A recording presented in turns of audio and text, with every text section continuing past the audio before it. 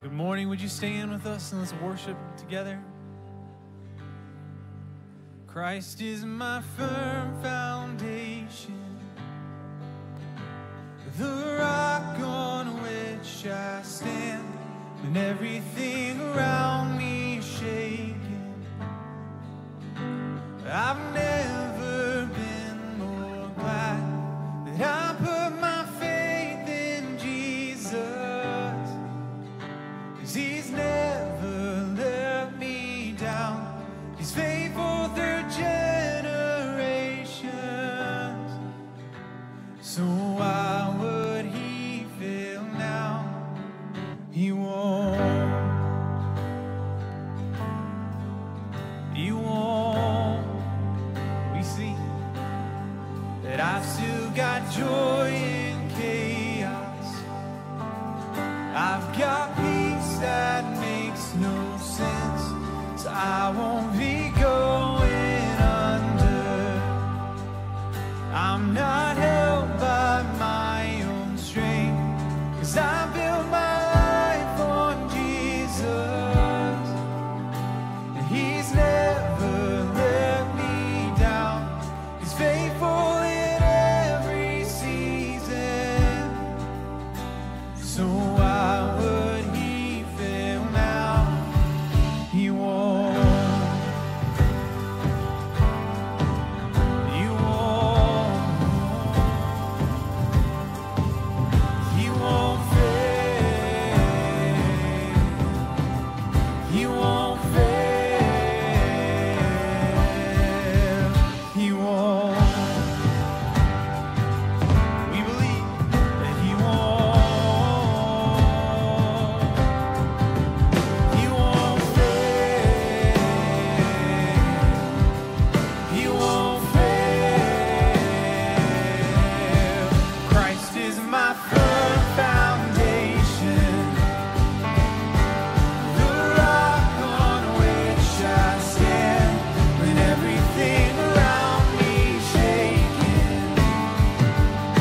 I've never been more glad that I put my faith in Jesus, 'cause He's never let me down. He's faithful through generations. So why would He fail now? He won't. He won't. He won't fail. He won't fail.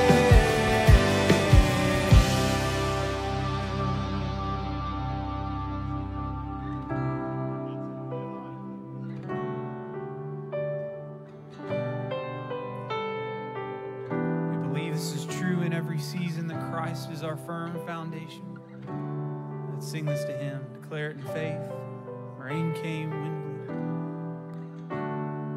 Rain came, wind blew, but my house was built on You. I'm safe with You. I'm gonna make it through. Rain came, wind blew, but my house was built on You.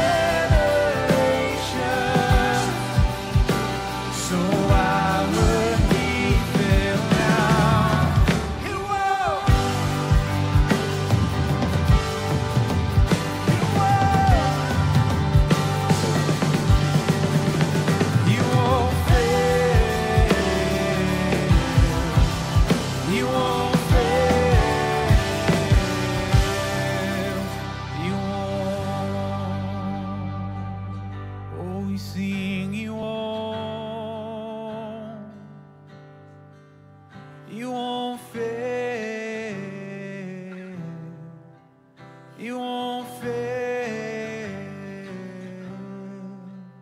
You won't. Let's continue to sing of his faithfulness this morning. Will you sing? I love you, Lord. Oh, your mercy never fails me. All my days I've been held in your hands. From the moment that I wake up until I lay my head, oh, I will sing of the goodness of God. Let's sing this out together. All my life you have been faithful. All my life you have been so, so good.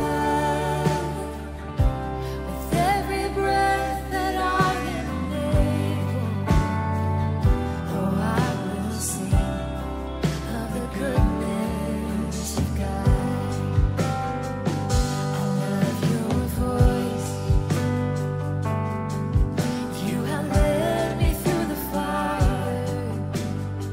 Oh, in darkest night, you are close like no other.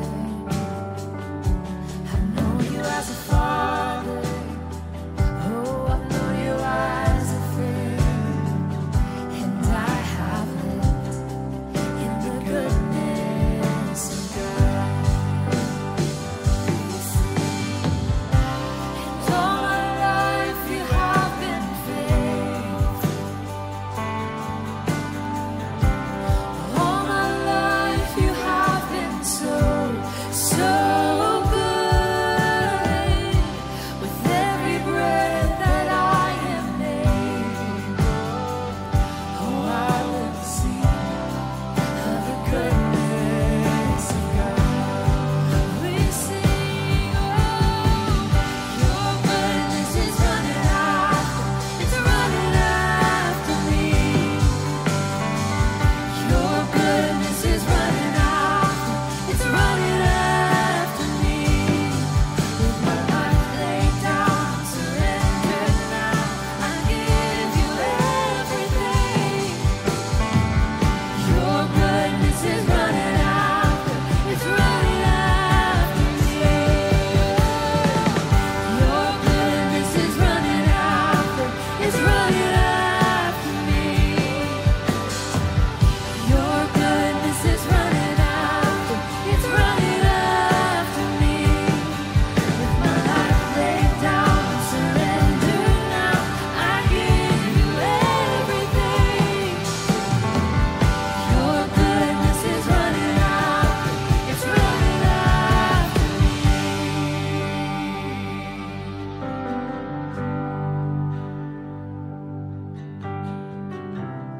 All my life you have been faithful. All my life you have been so, so good.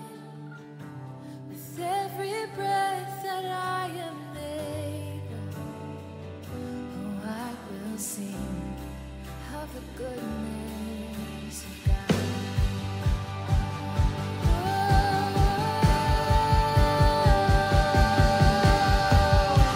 And all my life you have been faithful.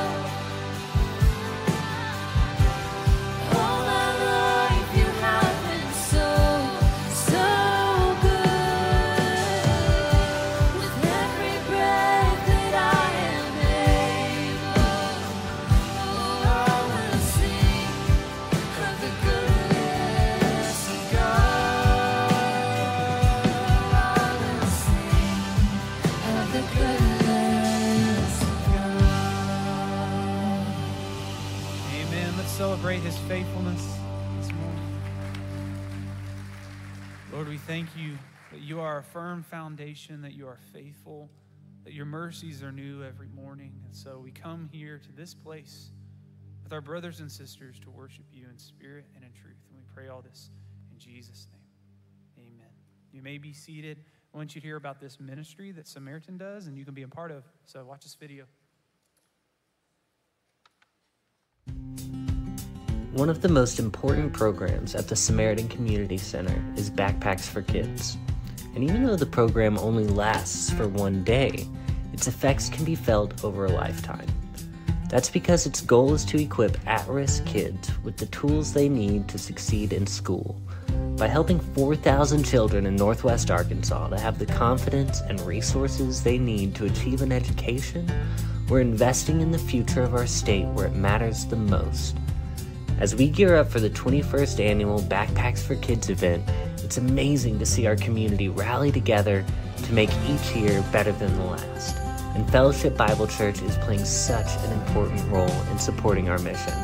From all of us here at the Samaritan Community Center, I just want to say thank you.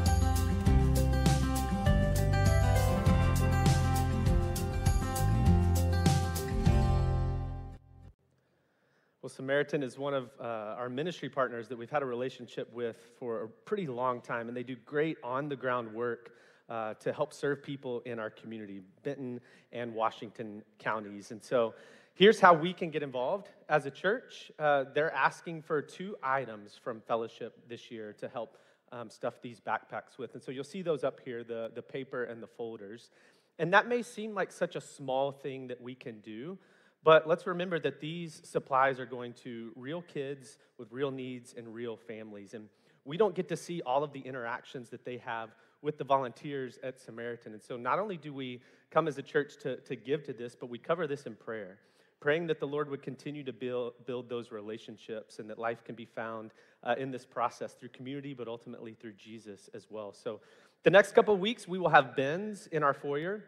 And so you can go purchase these things individually or with your community group or with roommates and bring those here, and we'll collect them and be able to turn them in as a church sometime mid to late July. So those are the bins that you'll see the next couple of weeks in our foyer. So I encourage you to practice generosity alongside us this way.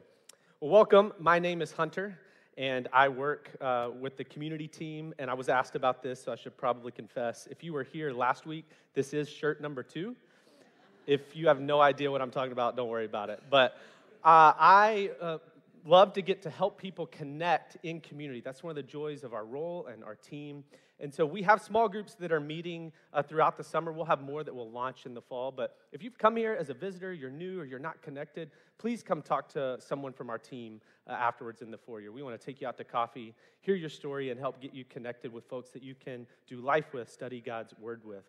For those of you who are in your 20s or early 30s, one of the connection opportunities we have this summer are some volleyball nights. We're continuing those again tomorrow night. Again, it's at our house. I'm not going to give you my address up here, but if you want to come talk to me at the booth, I would gladly give that to you. We are bumping those back to 7 p.m. because it's getting hot. So we're going to bump them back just a little bit to try to get away from the sun, but we've had 50 or so folks come out each night, and it's a great time just to connect with others who are here at our church. So I want to invite you to that. A new ministry that's starting here at Fellowship Bentonville is called Fellowship Visits. This is Mark and Sue Vall, and they're basically taking the lead on this because they came to Fellowship. They haven't grown up around here. They moved here and said, hey, we see a need. Could we step in and help? And we were like, yes.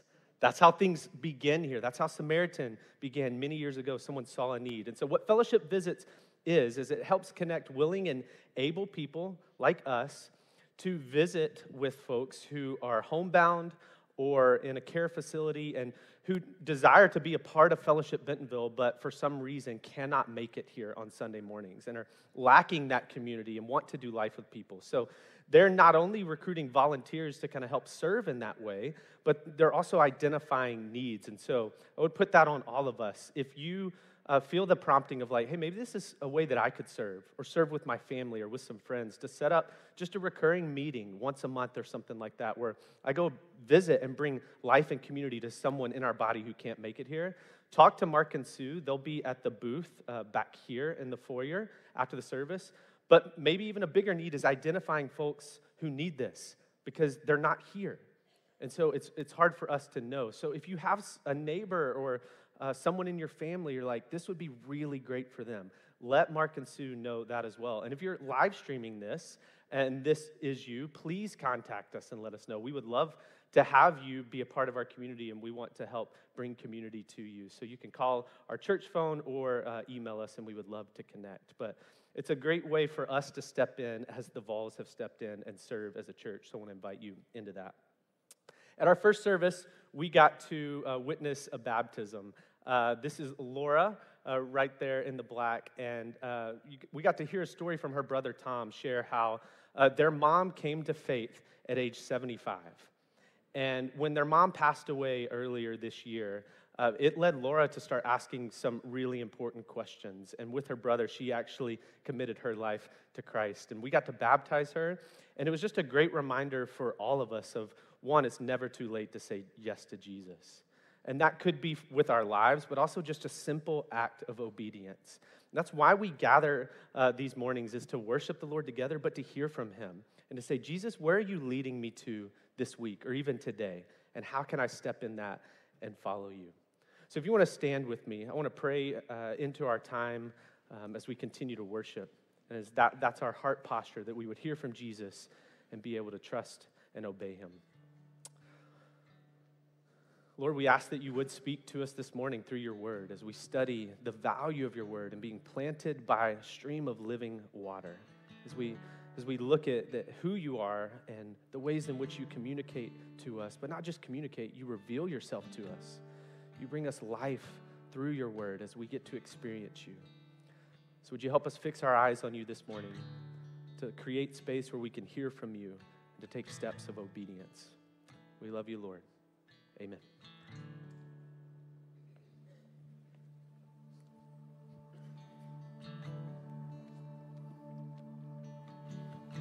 You were the Word at the beginning, one with God the Lord Most High.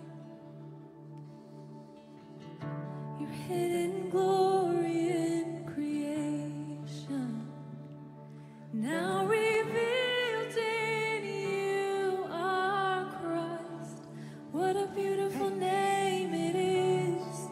What a beautiful name it is, the name of Jesus Christ, my King. What a beautiful name it is, nothing compares to this.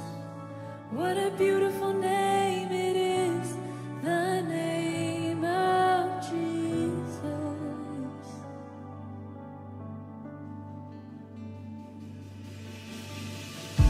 When all had fallen short of heaven, Jesus, you brought heaven down. My sin was great, your love was greater. What could separate us now? What a wonderful name it is. What a wonderful name it is. The name of Jesus Christ, my King. What a wonderful name it is. Nothing compares to this. What a wonderful name it is. The name of Jesus. What a wonderful name it is. The name of Jesus.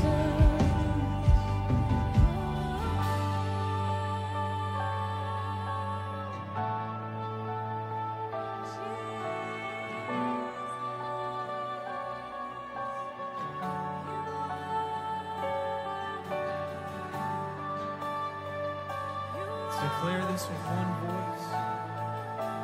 He alone is worthy, the one who conquered the grave. Let's sing. Death could not hold you. The veil tore before you. You silenced the boast of sin and grave. The heavens are roaring, the praise of your glory. For you are raised to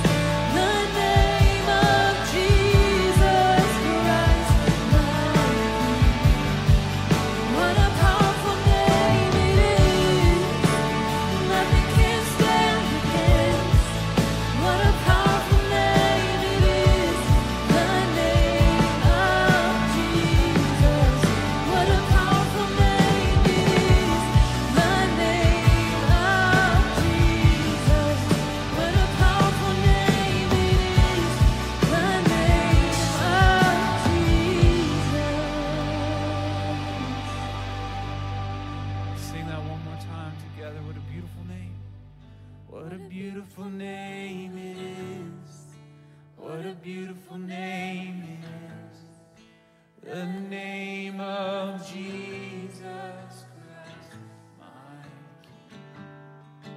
What a beautiful name it is, and nothing compares to this. What a beautiful name it is, the name of Jesus. Amen. You may be seated.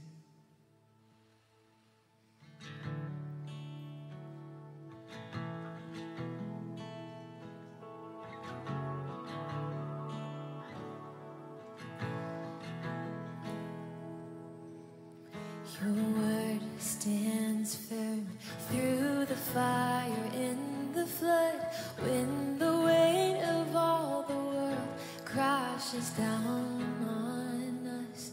You will hold us up by the power of your love. Your word stands firm.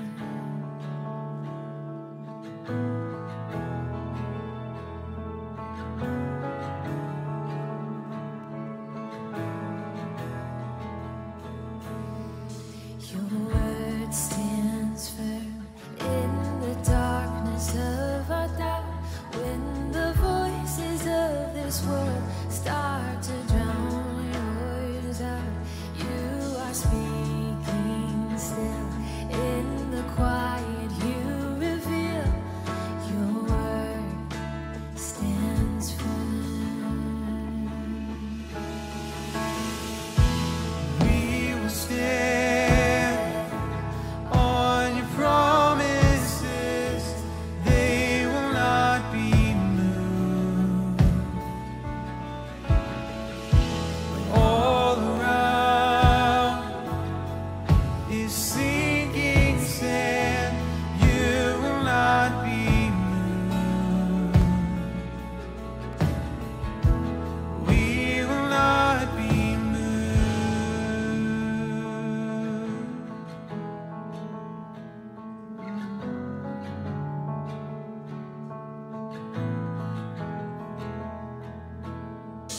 Your word stands firm in our failure, in our sin. When desire overwhelms and our flesh gives in, you hold us up by the power of your love. Your word stands firm. Oh, we will stand on your promises. They will not be moved. All around is sinking sand. You will not be moved. We will not be moved. No, you will not be moved. We will not be moved.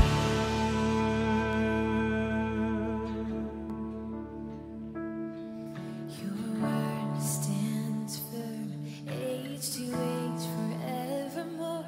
When the glory of our Lord comes to rest on earth, making all things new, as you promised you will do.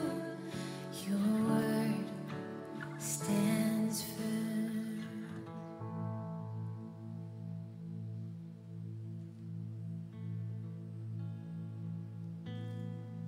And our Father, we want to simply bow our hearts before you and pray the simple prayer that Pat has led us through the last 2 weeks. We simply say to you, Lord, you are here. And Lord, we are here. So speak now, Holy Spirit, because your people are listening. Open our ears, our minds, our hearts, our lives. Speak now. It's in your name we pray. Amen. Well, good morning. Oh, Good morning to a few of you out there. So kind for you to greet me too. Hey, happy summer. The calendar tells us it is summer now. If that didn't do it for you, this morning's temps told you it was summer now, didn't it? It's good to see you. Hey, let's start with something easy and something light this morning. How about a little word game? Nothing hard. Don't get intimidated. A little word game where all you have to do is finish the sentence. Ready for the first one? Just a small town girl. Nice, living in a lonely world. Okay, how about the second one? Just a city boy. Nice. I bet you even know where they were going. They took the midnight train. That is unbelievable. How did you know this? You were studying your Journey lyrics flashcards again last night, weren't you? Now, no, we know that stuff becomes automatic. In fact, you have not thought of that song in an awful long time, and yet you will sing it the rest of the day. You're welcome. I could have picked a different one, so at least I went with a good one. But there's something about music that God knows He uses lyric to encode things not only on our brains, but even in our hearts, sometimes over the long haul, and uses two things that come up all the time in song lyrics. And that's rhythm and repetition. And rhythm and repetition tune our hearts and engage our brains in ways that help form us. And sometimes those things stick forever. So long before there was the times of cell phones where you could just kind of save someone's contact in there and never know their phone number. So for example, I do not know my own adult children's cell phone numbers. I just look it up. Someone asked me what it was, I would say, I don't know. But for some reason, I can still remember the house phone number that I taught those children to learn 30 years ago by rhythm and rhyme and repetition. They knew to say 228-0704. If they ever got lost, they could ring it out. 43 years ago, I asked Lisa Parker for her phone number to take her out on a date.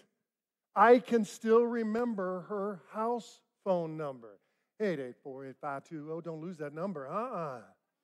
And if you are over 50 years old in this room right now, you know Jenny's phone number, don't you? And only some of you are laughing, and the others are going, I don't know who you're talking about. So if you're under 50, for those over 50, tell them. 867. That is so pitiful. Because we're the very same people who can introduce ourselves to one another in this foyer, swap names, get out to the car, make a loop around the building, and forget who it is we just met. Right? Now you're saying that, but to be fair, Mark, it takes a little bit of time to get around that building.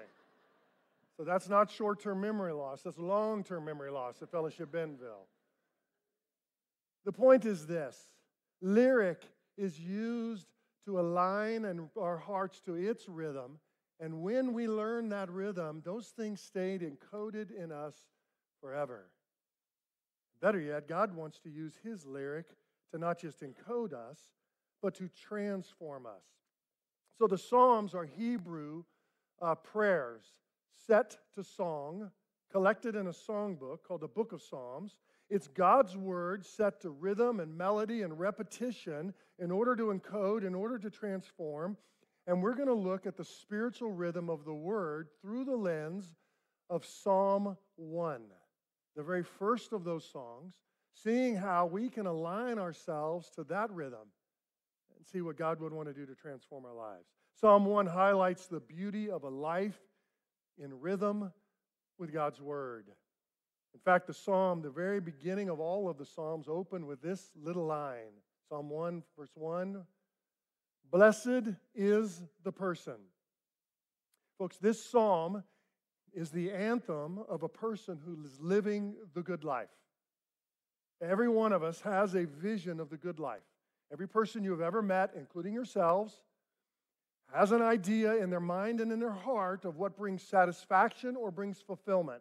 And as soon as you have decided, this brings me satisfaction, this brings me fulfillment, that is your definition of the good life. And in this case, those words satisfaction and fulfillment are at the essence, at the heart of the Hebrew word blessed. or blessed. It talks about a heart that is satisfied and thoroughly fulfilled. And we see here, this word blessed means simply, oh, how happy. Oh, how happy. It comes from a root Hebrew word. That word blessed comes from the word to be right, to be in line, to be leveled, to be made straight to another point of reference. And the interesting thing is this word blessed or blessed here is only used of human beings, is never referred to in the Bible tied to God. Why? Is it because God is not happy? No. See, God is actually the happiest being in the universe. He is joy overspilling continually and eternally. But God doesn't have to align himself to anyone else. He doesn't have to level himself to anything else. He does not align his life or straighten his life to any other outside standard because he himself is the standard. He is the one that all others, things and people have to be aligned to experience satisfaction and fulfillment. God is that straight line, that fixed point to which we are aligned. Tomorrow morning, our family and my wife and I and 2 teenagers will jump in the car and head to the beach for a few days.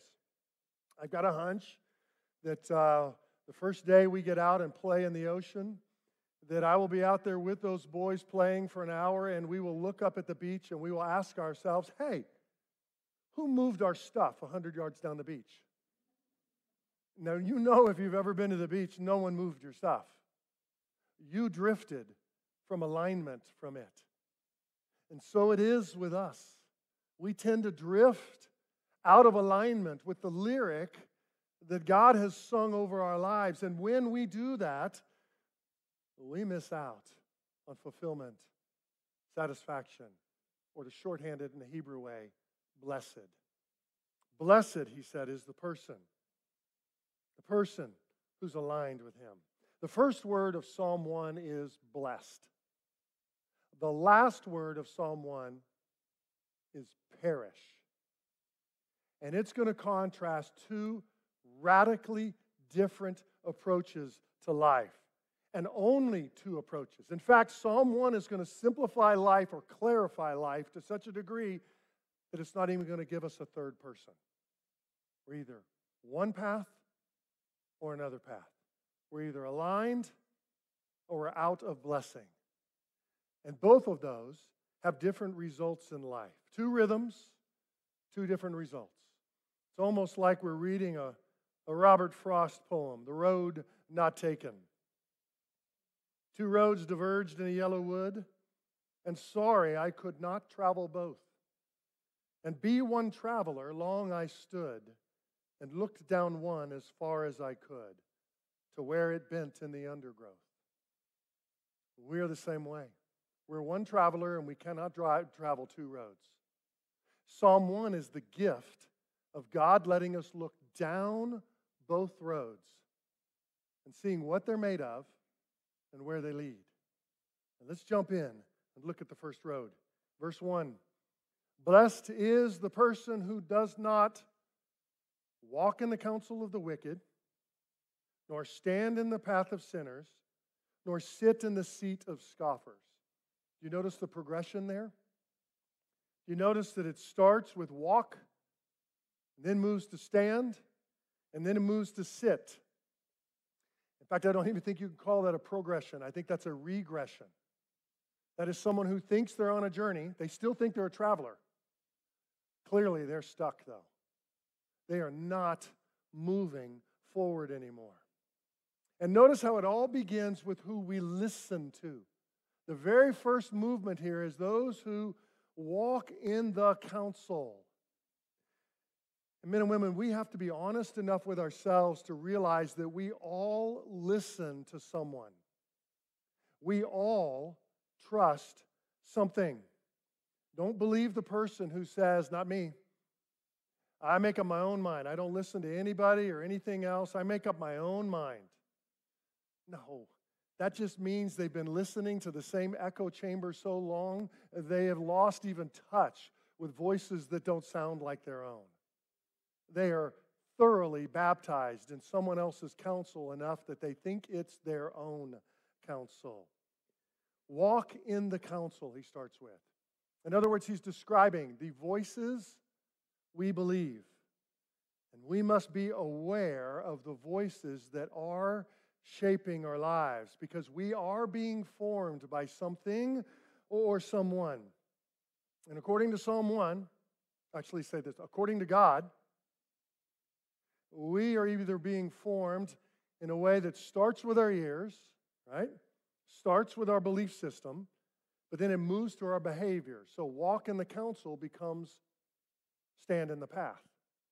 And then notice how the behavior then spills over into our sense of identity, our sense of belonging. Standing in the path spills over now into sitting in the seat. You sit. You join someone at the table. You now belong to them. Hey, we use that same phrase in our culture. You have a seat at the table. But in this case, you now have a seat at the table of, it says, the scoffer. Who's the scoffer? Is it the person with a quick wit and just some sarcastic sense of humor? That's what we say in our English. The Hebrew definition of scoffer here is an arrogant person who loves conflict. Ouch. Because that sounds like my cable news channel all day, every day. Arrogant person who loves conflict. That sounds like social media feed that continually pummels. You know, back in the early 90s, I would call the early 90s round one of the culture wars. Talk radio was the medium of choice. And again, if you're younger, just work with me here. Believe it or not, it was AM talk radio. You're like, really? There's still an AM radio out there? AM talk radio was the medium that was owned by the culture warriors. And I had a particular station that I tended to listen to on my way to work each morning that tended to slant towards a particular political bent. Now, in general, I believed or leaned towards that political bent. But I started noticing something in myself over time that I did not like. I noticed that the longer I dialed into that, the more I saw characteristics in me that were not admirable. I became more cynical, more judgmental, more angry, more anxious. I became less tolerant, less able to listen to the perspectives of others. One morning, I had this thought as I was putting the car in the park and getting out to the office, and it was simply Psalm 1:1. You're sitting in the seat of scoffers, and you're starting to act like them too. The arrogant person who loves conflict. So it immediately became a shutdown. I was talking to someone I know and care about a lot recently, a couple of weeks ago. And they were telling me how just lately they've become so worried and so frustrated, even angry with the shape of the world that we live in. They're deeply concerned about the world that will be left to my grandchildren's generation. And I looked at them and said, hey, I've noticed that in you as well. You look angry and anxious. By the way, how many hours a day are you watching cable news? It was a lot. And I said, you know, there's a difference between being informed and being transformed. I'm a news hound. I love to be informed. I love to read. I love to digest events. There's a difference between being informed and transformed. We were not meant to feed off of anger and anxiety of cable news or your social media feed 24/7 and not think that we're going to be shaped by that. No, God wants to shape us with a new voice, a different kind of voice, and it's the voice in verse 2, a different kind of road, a traveler. He says, but his or her delight is in the law of the Lord. And on God's law, he or she meditates day and night. So the blessed Or remember, the happy, or maybe you could say it this way, the satisfied, fulfilled person actually gets up every day and listens to a voice too. But this time it is God's voice. And it's God's voice heard through God's word. And what I notice here is this person has a progression to their walk as well. And the progression here starts with their heart attitude, and then it shows up in their life actions. So the heart attitude starts with delights themselves in the law of the Lord. Delights or takes pleasure or is pleased by God's word.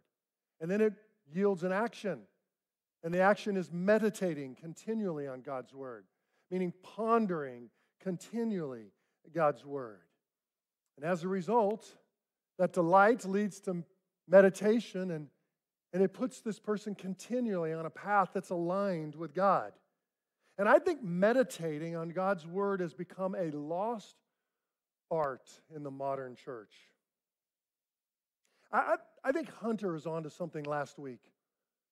One of the reasons why it's a lost art is the amount of clutter, which is why his message on simplicity, if you were traveling last week or weren't at church last week, it is a must listen to. His message on simplicity or decluttering so we could hear and see the word of God clearly and have it have fruit in our lives. I think that's one of the chief reasons meditation is lost. But another reason could be ignorance. Meaning when we hear meditate, we think of Eastern meditation because that's the only time we've ever heard that word used in our vernacular. Eastern meditation is so different than biblical meditation. Eastern meditation is an emptying of the mind to, quote, free yourselves from your world or your consciousness. Biblical meditation is a filling of the mind with God's truth in order to free yourself with the clutter of the world and align yourself with God. And here he says this person meditates day and night. So basically saying meditates continually. The word meditate, it means to murmur. You actually see people meditating all the time. You've been to a restaurant with them and watched them put that first bite of food in their mouth, and they meditate with a full mouth. Oh, my, it's amazing. Oh, boy. Who are they talking to? They're meditating. You watch them meditate around the house when they walk around talking to themselves, saying, where's my phone? Where's my phone? Where's my phone? You've heard of parents meditating through the house. My wife, I used to say, kids, when she's talking to herself, move to the other room. She'll say, what was that child thinking? What was that boy thinking? Or a spouse who says, oh, we're going to talk about that tonight. And they're walking on their own, talking to themselves. They are meditating. The practice is not so different than what we do all the time. We just need to put it in play with the voice that matters most in our lives, which is God's word, his lyric, that becomes encoded on us. Happy is the person who takes pleasure in God's word and who ponders it continually, is what God says. Starts with an attitude, shows up in an action, and it seems to diagram something like this, right? I love God's word. I ponder God's word continually. But I think this becomes so oversimplistic that it might help explain why there's so little meditating on God's word in the modern church. In fact, I heard one writer say it this way. He said, American Christians revere the Bible a lot, but only read the Bible a little. In other words, we love to respect it at a distance, but not meditate on it personally, like singing those Journey lyrics back in line with the song. You might be stuck in that place saying, I know, Mark, I should read the Bible more, and I feel guilty that I don't. But if I were to be more honest, I've got to tell you, I don't think I want to read the Bible that much. And I even feel more guilty about that. Well, we can stay stuck in a guilt cycle that gets us nowhere but stuck. Or we can ask, how do we get out of a guilt cycle? How do you increase your appetite for God's word? Well, maybe this will help as a story. Our friend Rodney Holmstrom, who directs our Celebrate Recovery ministry here at Fellowship, Rodney has a passion for God's truth. He has a passion for helping people walk in freedom of God's truth. But I remember him telling me a story about over a decade ago. He was wrestling with some health problems, and after seeing a doctor, was recommended to sit with a nutritionist. And he met with this nutritionist who kind of evaluated his diet and said, Rodney, I want to start one place. I want to ask you to stop drinking so much Dr. Pepper and start drinking more water. And he said, yeah, but there's the problem. I don't like water. And the nutritionist said this to him, Rodney, I promise you, if you will start this process, your body will crave what you feed it. Your body is built to crave what you feed it. And if you know Rodney Holmstrom now, you know he carries around a jug of water. It looks like he's either a power lifter or he's bought into her counsel. He craves it because that's what he is fed it. Well, in the same way, we are wired the same way. See, that psalm actually diagrams something more cyclical. It may start for you with an intellectual, healthy respect towards the Bible. You see the value of God's Word. You see it and believe it here. All you need to do is take that and begin to feed your soul with it. You begin to read it and start to experience what the Bible promises it will deliver. It promises to deliver you guidance, insight, peace, correction, comfort, wisdom, love. If you were to read Psalm 119, you would list about 36 other benefits. And once you start experiencing those fruits of God's Word in your life, it leads to an increased delight, a growing, heartfelt attitude towards God's Word. And it becomes a life cycle we're caught up in. Our affection grows, and therefore our meditation grows. Our meditation grows, and therefore our delight grows, and the cycle continues, and we become formed by God's Word. Listen, this is not just theory from the Scriptures. This is a promise God has given in the Scriptures that's even borne out by modern brain science. You Google anything this morning after church on modern brain science, and you will find the word neuroplasticity come up. And if you look at what neuroplasticity is, it basically tells us the way all of our brains, young and old, the myth is, it used to be that we thought young people's brains had higher plasticity, but older people, once it's set there, it's set there. That's not true. Our brains continue to grow and change and be formed through our entire life. Neuroplasticity is the brain's ability to reorganize itself and form new neural pathways based on the things we experience. That's a really complicated way of saying what Rodney's nutritionist already told him. You will crave what you feed on. How else do you explain the fact that you have to get up early in the morning for work? Your frontal lobe tells you to go to bed and stop watching Netflix. And yet you've been watching Netflix all evening that you let one more show just binge feed you again. You're only craving what you've been feeding on all evening long. And it can be done in good and healthy ways too. We feed on the truth and grace of God's Word. And then we start to fall in love with what it produces in our life. Look at verse 3. Remember, verse 2 was delight, an attitude, meditate, an action or ponder. And this is what it produces in verse 3.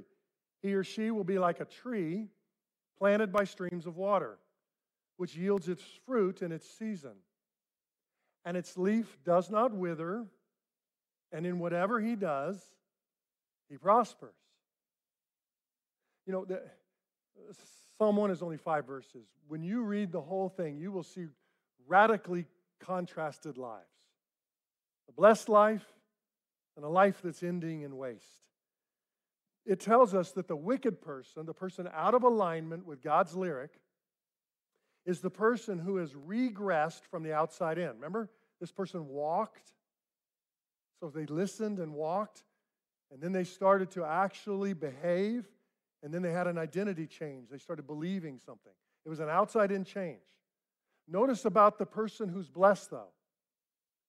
Theirs has been an inside-out change. It started on the inside, what they delighted in, and then it moved to their meditation, their ability to keep thinking and rethinking on God's Word. Inside-out change. And not only that, their life change is inside out. Notice where it starts. It starts underground at the root level. It's going to be like a tree planted firmly by streams of water. And then it moves to the outside lifestyle. There's beautiful fruit and beautiful leaves on this person. In other words, this man or woman is flourishing from the inside out. It's an incredible promise that God gives us. This person's living the good life. By the way, Psalms, the 150 Psalms have 3 wisdom Psalms in it. The wisdom Psalms tell us the way to walk well. Psalm 1, Psalm 19, Psalm 119. All 3 of those wisdom songs, guess what their topic is? What God's Word does in our life. God is simply trying to say, I know you want to flourish, but you just believe me that there's only one path towards flourishing. And it's when you are lined back up with my Word, and my Word becomes the voice that is shaping you most. Psalm 1, that first wisdom psalm, gives us an overview of what the Bible does in our lives. And you can kind of summarize it in 3 words. First of all, it anchors our lives. It anchors our lives the same way roots anchor a tree. I love that it says you'll be like a tree rooted by streams of water. Other versions you might read say a tree rooted by channels of water. And the reason why is this Hebrew word has also been translated the same word we would use for an irrigation channel or an irrigation ditch. Meaning in the dry season like we're about to head into, a farmer knows he can't get the crops to the water. He's got to get the water to the crops or they will die. And if you have been dry in your season of walking with God, God is not shouting at you to get up and move to the water. He's asking you to let Him bring the water to you. These are irrigation ditches, channels of life-giving water that He will bring to you and your roots through His Word. And so in our dryness, when we continue to ignore God's Word and just say, I don't have an appetite for it, so I'm just going to stay away from it, it's as though we're a dry crop saying, I'm shutting off the irrigation channels, and I will not be watered by the farmer of my soul. Let God love you enough back to life by opening yourself up to His Word. And then He continues to say, see God's Word for what it is. Notice the imagery He uses here is that the Bible describes itself as food for our souls, not just facts for our mind. So it nourishes us. He says it yields its fruit in due season, whatever its leaf does not wither. We're nourished by God's Word, not just informed by God's Word. Yes, my mind and my thinking is shaped. I'm so glad God changes my mind through His Word. But He also changes my emotion and my will through His Word. It's food that nourishes us, which helps us because we don't go to the Bible then and like this morning when you saw that Psalm chapter 1 was our text for the sermon, was there any party that said, I've read that so many times. I mean, I already know that. Well, that's what we do if we believe it's just facts. But if we believe it's food, we open up Psalm 1 and we say, oh, I've eaten that before. And that's good. And it nourishes me. And we go back to the meal. And not just that, it guides us. As verse 6 tells us, the Lord knows the way of the righteous. Knows doesn't mean just God witnesses the way of the righteous. It means that God watches over and guides the way of the righteous. See this compelling vision of the Bible? It anchors us, it nourishes us, it guides us. It's an anchor and it's food, it's compass. Travelers need all of those. We need a compass. We need food, and we need to be anchored. And when we experience these, we start to meditate on God's word and put it into action, which is why Jesus and the New Testament talk often about whenever we approach the word, we have to not just be a hearer, but a doer. That actually comes from James chapter 1. Jesus said it this way after his Sermon on the Mount. He said, the person who hears my words and then acts on them, this will be the blessed person. And again, we hear that and we start to think, okay, it seems as though the vision of the Christian life is quite simple. A leads to B. I hear God's word, I do God's word, end of story. But thank God it is far more rich and dynamic and deeper than that. Because I don't want to live as a surface robotic level like that. I want to have deep heart change. I want something to go on the inside of me, from the inside out, and change me. The gospel-centered, biblical Christianity is not a straight line from hearing and doing. It starts with hearing it. It leads to doing it. But there is deep work on the inside of my life that's happening in between. And that work is called transformation, which is where the spiritual practices come in. You see, we know it's more of a process of God's word getting into us. And yes, it starts by hearing. But once we hear God's word, we have to recognize this message is different than any others. This lyric is a life song, not just any old song. And so it leads us to recognizing God's word for what it is. It is God's voice. When I open up the Bible, I'm hearing God's voice. When I hear God's voice, God's telling me what he thinks about, how he feels. He's telling me his will, and he's telling me his ways. When I open up the Bible, I'm beginning to encounter God himself. Not that these written pages are my God, but they inform me of who my God is and how he sounds and what he does and what he feels about and how I can be shaped by him. So we recognize God's word for what it is. It's his word. And that leads us to meditating, pondering on it over and over, chewing on it. Not just nodding at it and moving on, but letting it kind of wash over us. And then that causes our hearts to start to believe it and trust it more. So our conviction gets deep and our faith gets strong. And now we actually have some internal gumption or strength to live it out because the roots have taken deep inside of us. This is how God wants us to grow through the decades. If you're brand new in your walk with Jesus, this is his vision. If you've been walking with Jesus for over half a century, this is still his vision for us. We are all in the formation process. In 1980, I was given my first Bible. Up until that summer, I had never touched a Bible, never opened a Bible, certainly never read a Bible. And I got invited to a small group in high school. We know them here as cell groups. I didn't know anything about that stuff. I just know my friends invited me to their small group. And in that process, I started looking around and realized I was the only guy who had brought a Bible that he had checked out from his school library with the Dewey Decimal System on the spine. That they all had ones with their names engraved on it, which I thought was amazing. And I met Jesus that summer. And they gave me a Bible. Put my name on it. This is my first Bible. I don't read from it anymore because most of the epistles have all fallen out and been put in the wrong order. When I was first given it, the guy who led our small group said, "Mark, all I want you to do is start reading in the Gospel of John." I said, "Okay, what's that?" He pointed it out to me and said, "You don't have to read it all.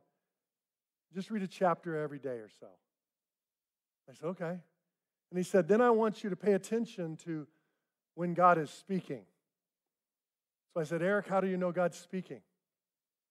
He said, "Mark, God is always speaking in his Bible. But you'll know he has a message for you because sometimes while you're reading it, you'll just feel this sense of, Maybe it's probably more profound for you than that, but for me, it's the Holy Spirit, And he goes, "I just want you to slow down when you get that Holy Spirit, and maybe highlight the verse. And when we come back together, show me what you highlighted. Tell me what God was saying in your life. I remember the third time we met, I came back with John chapter 3. I didn't know you weren't supposed to highlight 25% of the verses in the chapter. They were fresh and alive to me. I remember finishing the book of John at the end of that first month, and I didn't know what to do next, so I just turned the page and started reading Acts. I finished Acts, and I just turned the page, and I kept reading through the rest of the New Testament. I finished the New Testament, and I thought, well, I probably should start over, so I went to the beginning of the New Testament, which is the Gospel of Matthew, and I read it. And then I skipped to Acts, and I went through the rest of the New Testament. And then I thought, well, I don't know what to do next, so I went to the second Gospel, Mark, read it, and then went to Acts and the rest of the New Testament. And then I went to the third Gospel, Luke, read it, went to Acts and the rest of the New Testament. Now, I'm not as disciplined as most people, so this took me a few years of the early Christian life.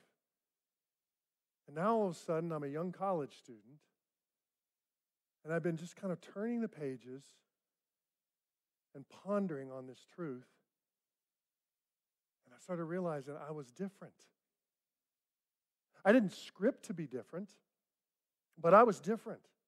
I was a little less arrogant and a little less selfish than I was a couple years earlier. I had a little more love and joy and peace and patience and all the other fruits of the Spirit that were starting to show up in my life. All because this book was doing what the psalmist said it would do. Roots started bringing fruit.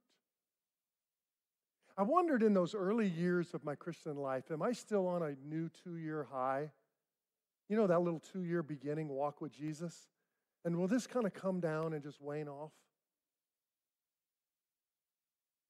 And then I remember years later, 1996, Lisa and I were on staff with an organization called Crew, and I was about to leave staff and head into the pastorate. And one of my last meetings at work, my boss's boss was the founder of Campus Crusade for Christ, and he came to talk to the staff and do some training. His name was Bill Bright. He was 76 years old in 1996. And I remember him gathering the staff around, and he was going to do a message, and he grabbed his Bible, and he said, hey, let's open up our Bibles real quick. And he went like this. He said, I love this book. And then his voice cracked. And he started choking up. And he said, no, I love this book.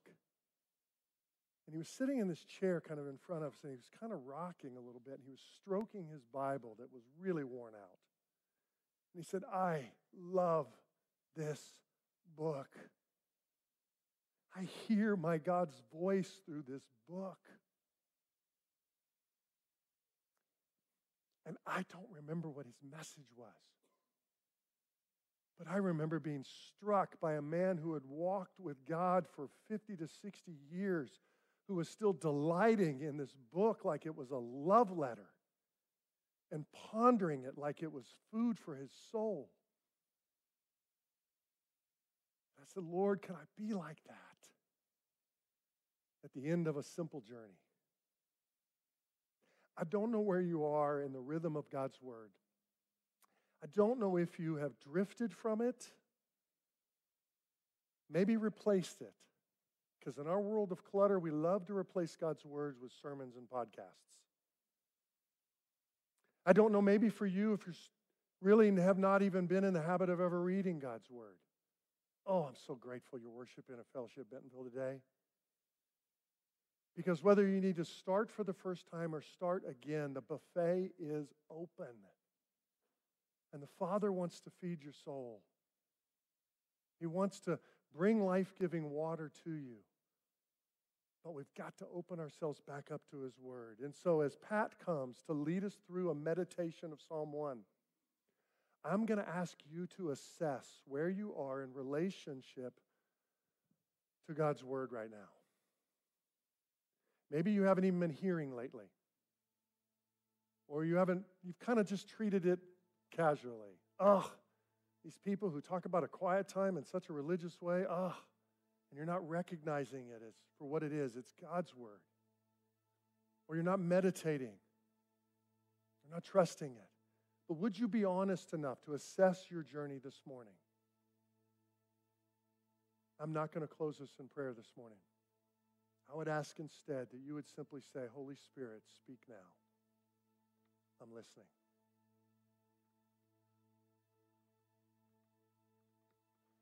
We have the opportunity to practice the spiritual rhythm together through the process of Lectio Divina.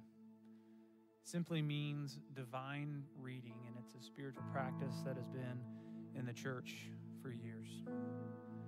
There's 4 movements to Lectio, and there's Latin words that go with them, but I'm going to keep to English this morning. So the first step is to read the word. The second step is to reflect on the word. The third step is to respond in prayer. And then the last step is to rest in silence. Lectio Divina has been likened to feasting on the word. First, you take a bite, then you chew on it, savoring its essence, and finally, you digest it and make it a part of the body. It reminds me of something else we do here as the body in communion. We feast on the living word as we remember his sacrifice for us. And so let's feast on the written word together this morning.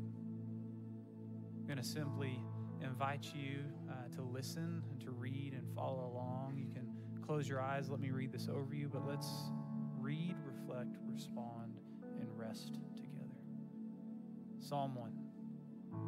Blessed is the man who walks not in the counsel of the wicked, nor stands in the way of sinners, nor sits in the seat of scoffers.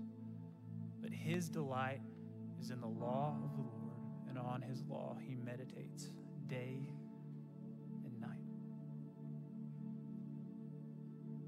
I reflect on those 2 verses of Scripture, and then spend some time in response, prayer to the Lord. Maybe you need to process this. Lord, what path am I on? Am I on the right path that delights in your law day and night? Or have I followed the way of the world? Have I strayed from your path? Started walking on the wrong path, and then have I become complacent? Have I stopped? Have I sat down? Lord, help me delight in your word.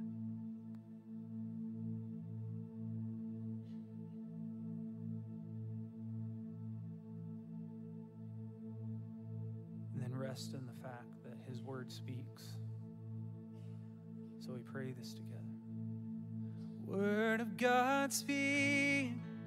Would you pour down like rain, washing my eyes to see your majesty, to be still and know that you're in this place.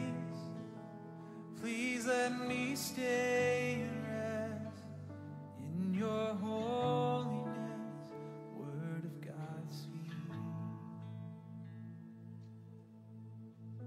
The Blessed One is like a tree planted by streams of water that yields its fruit in its season, and its leaf does not wither.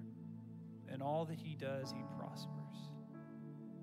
The wicked are not so, but are like chaff that the wind drives away. We reflect on the truth of his word, respond in prayer. Maybe you need to process with the Lord this morning. What is the source of life for you? Is it the streams of living water? Or are you running to something else? Something that promises life but delivers death.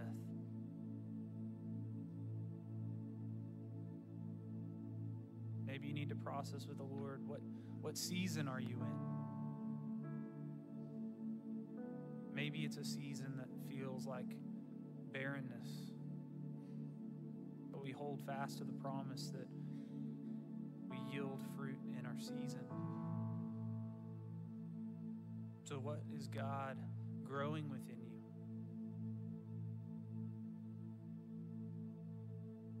then ask the Lord that you would hunger and thirst after righteousness.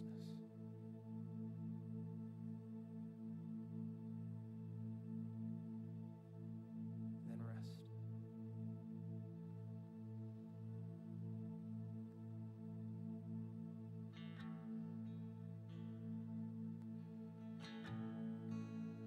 Word of God speak, that you pour down like rain, washing my eyes to see your majesty, to be still and know that you're in this place. Please let me stay and rest in your holiness. Word of God speak.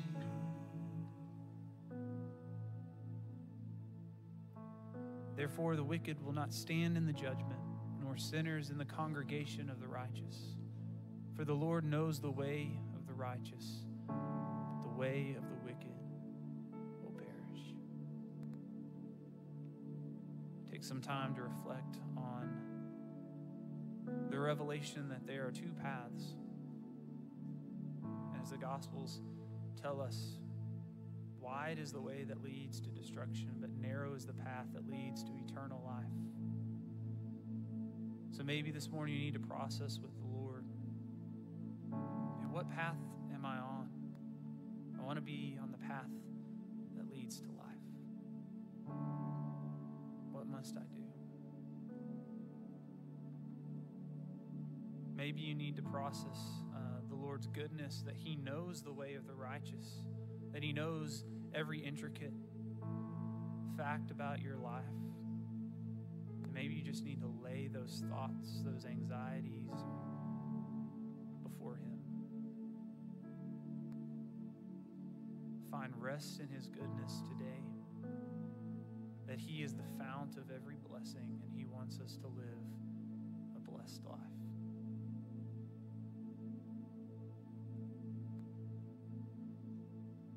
We acknowledge that He is the way, the truth, and the life. Would you stand with us and let's sing this together before we leave this place? We sing. You're the way, the truth, and the life. You're the well that never runs dry. I'm the branch and you are the vine. Draw me close and teach me to abide. Be my strength, my song in the night. Be my all, my treasure, my prize. I am yours forever, you're mine. Draw me close and teach me to abide. Oh Lord, would you teach us to abide, to live in your presence, to know you more and more, to live in step with you, to follow these spiritual rhythms that lead us to an experience of the blessed life. We thank you and we love you. And we pray all this in Jesus' name. Amen. Thank you for worshiping with us this morning. If you would like to join a community group, you can go out to the booth, Connections booth. Also want to remind you about fellowship visits there in a booth as well, the Vols. And if you'd like prayer this morning, we have Jeff and Chris Gross. They'd love to pray with you. Go in peace this week.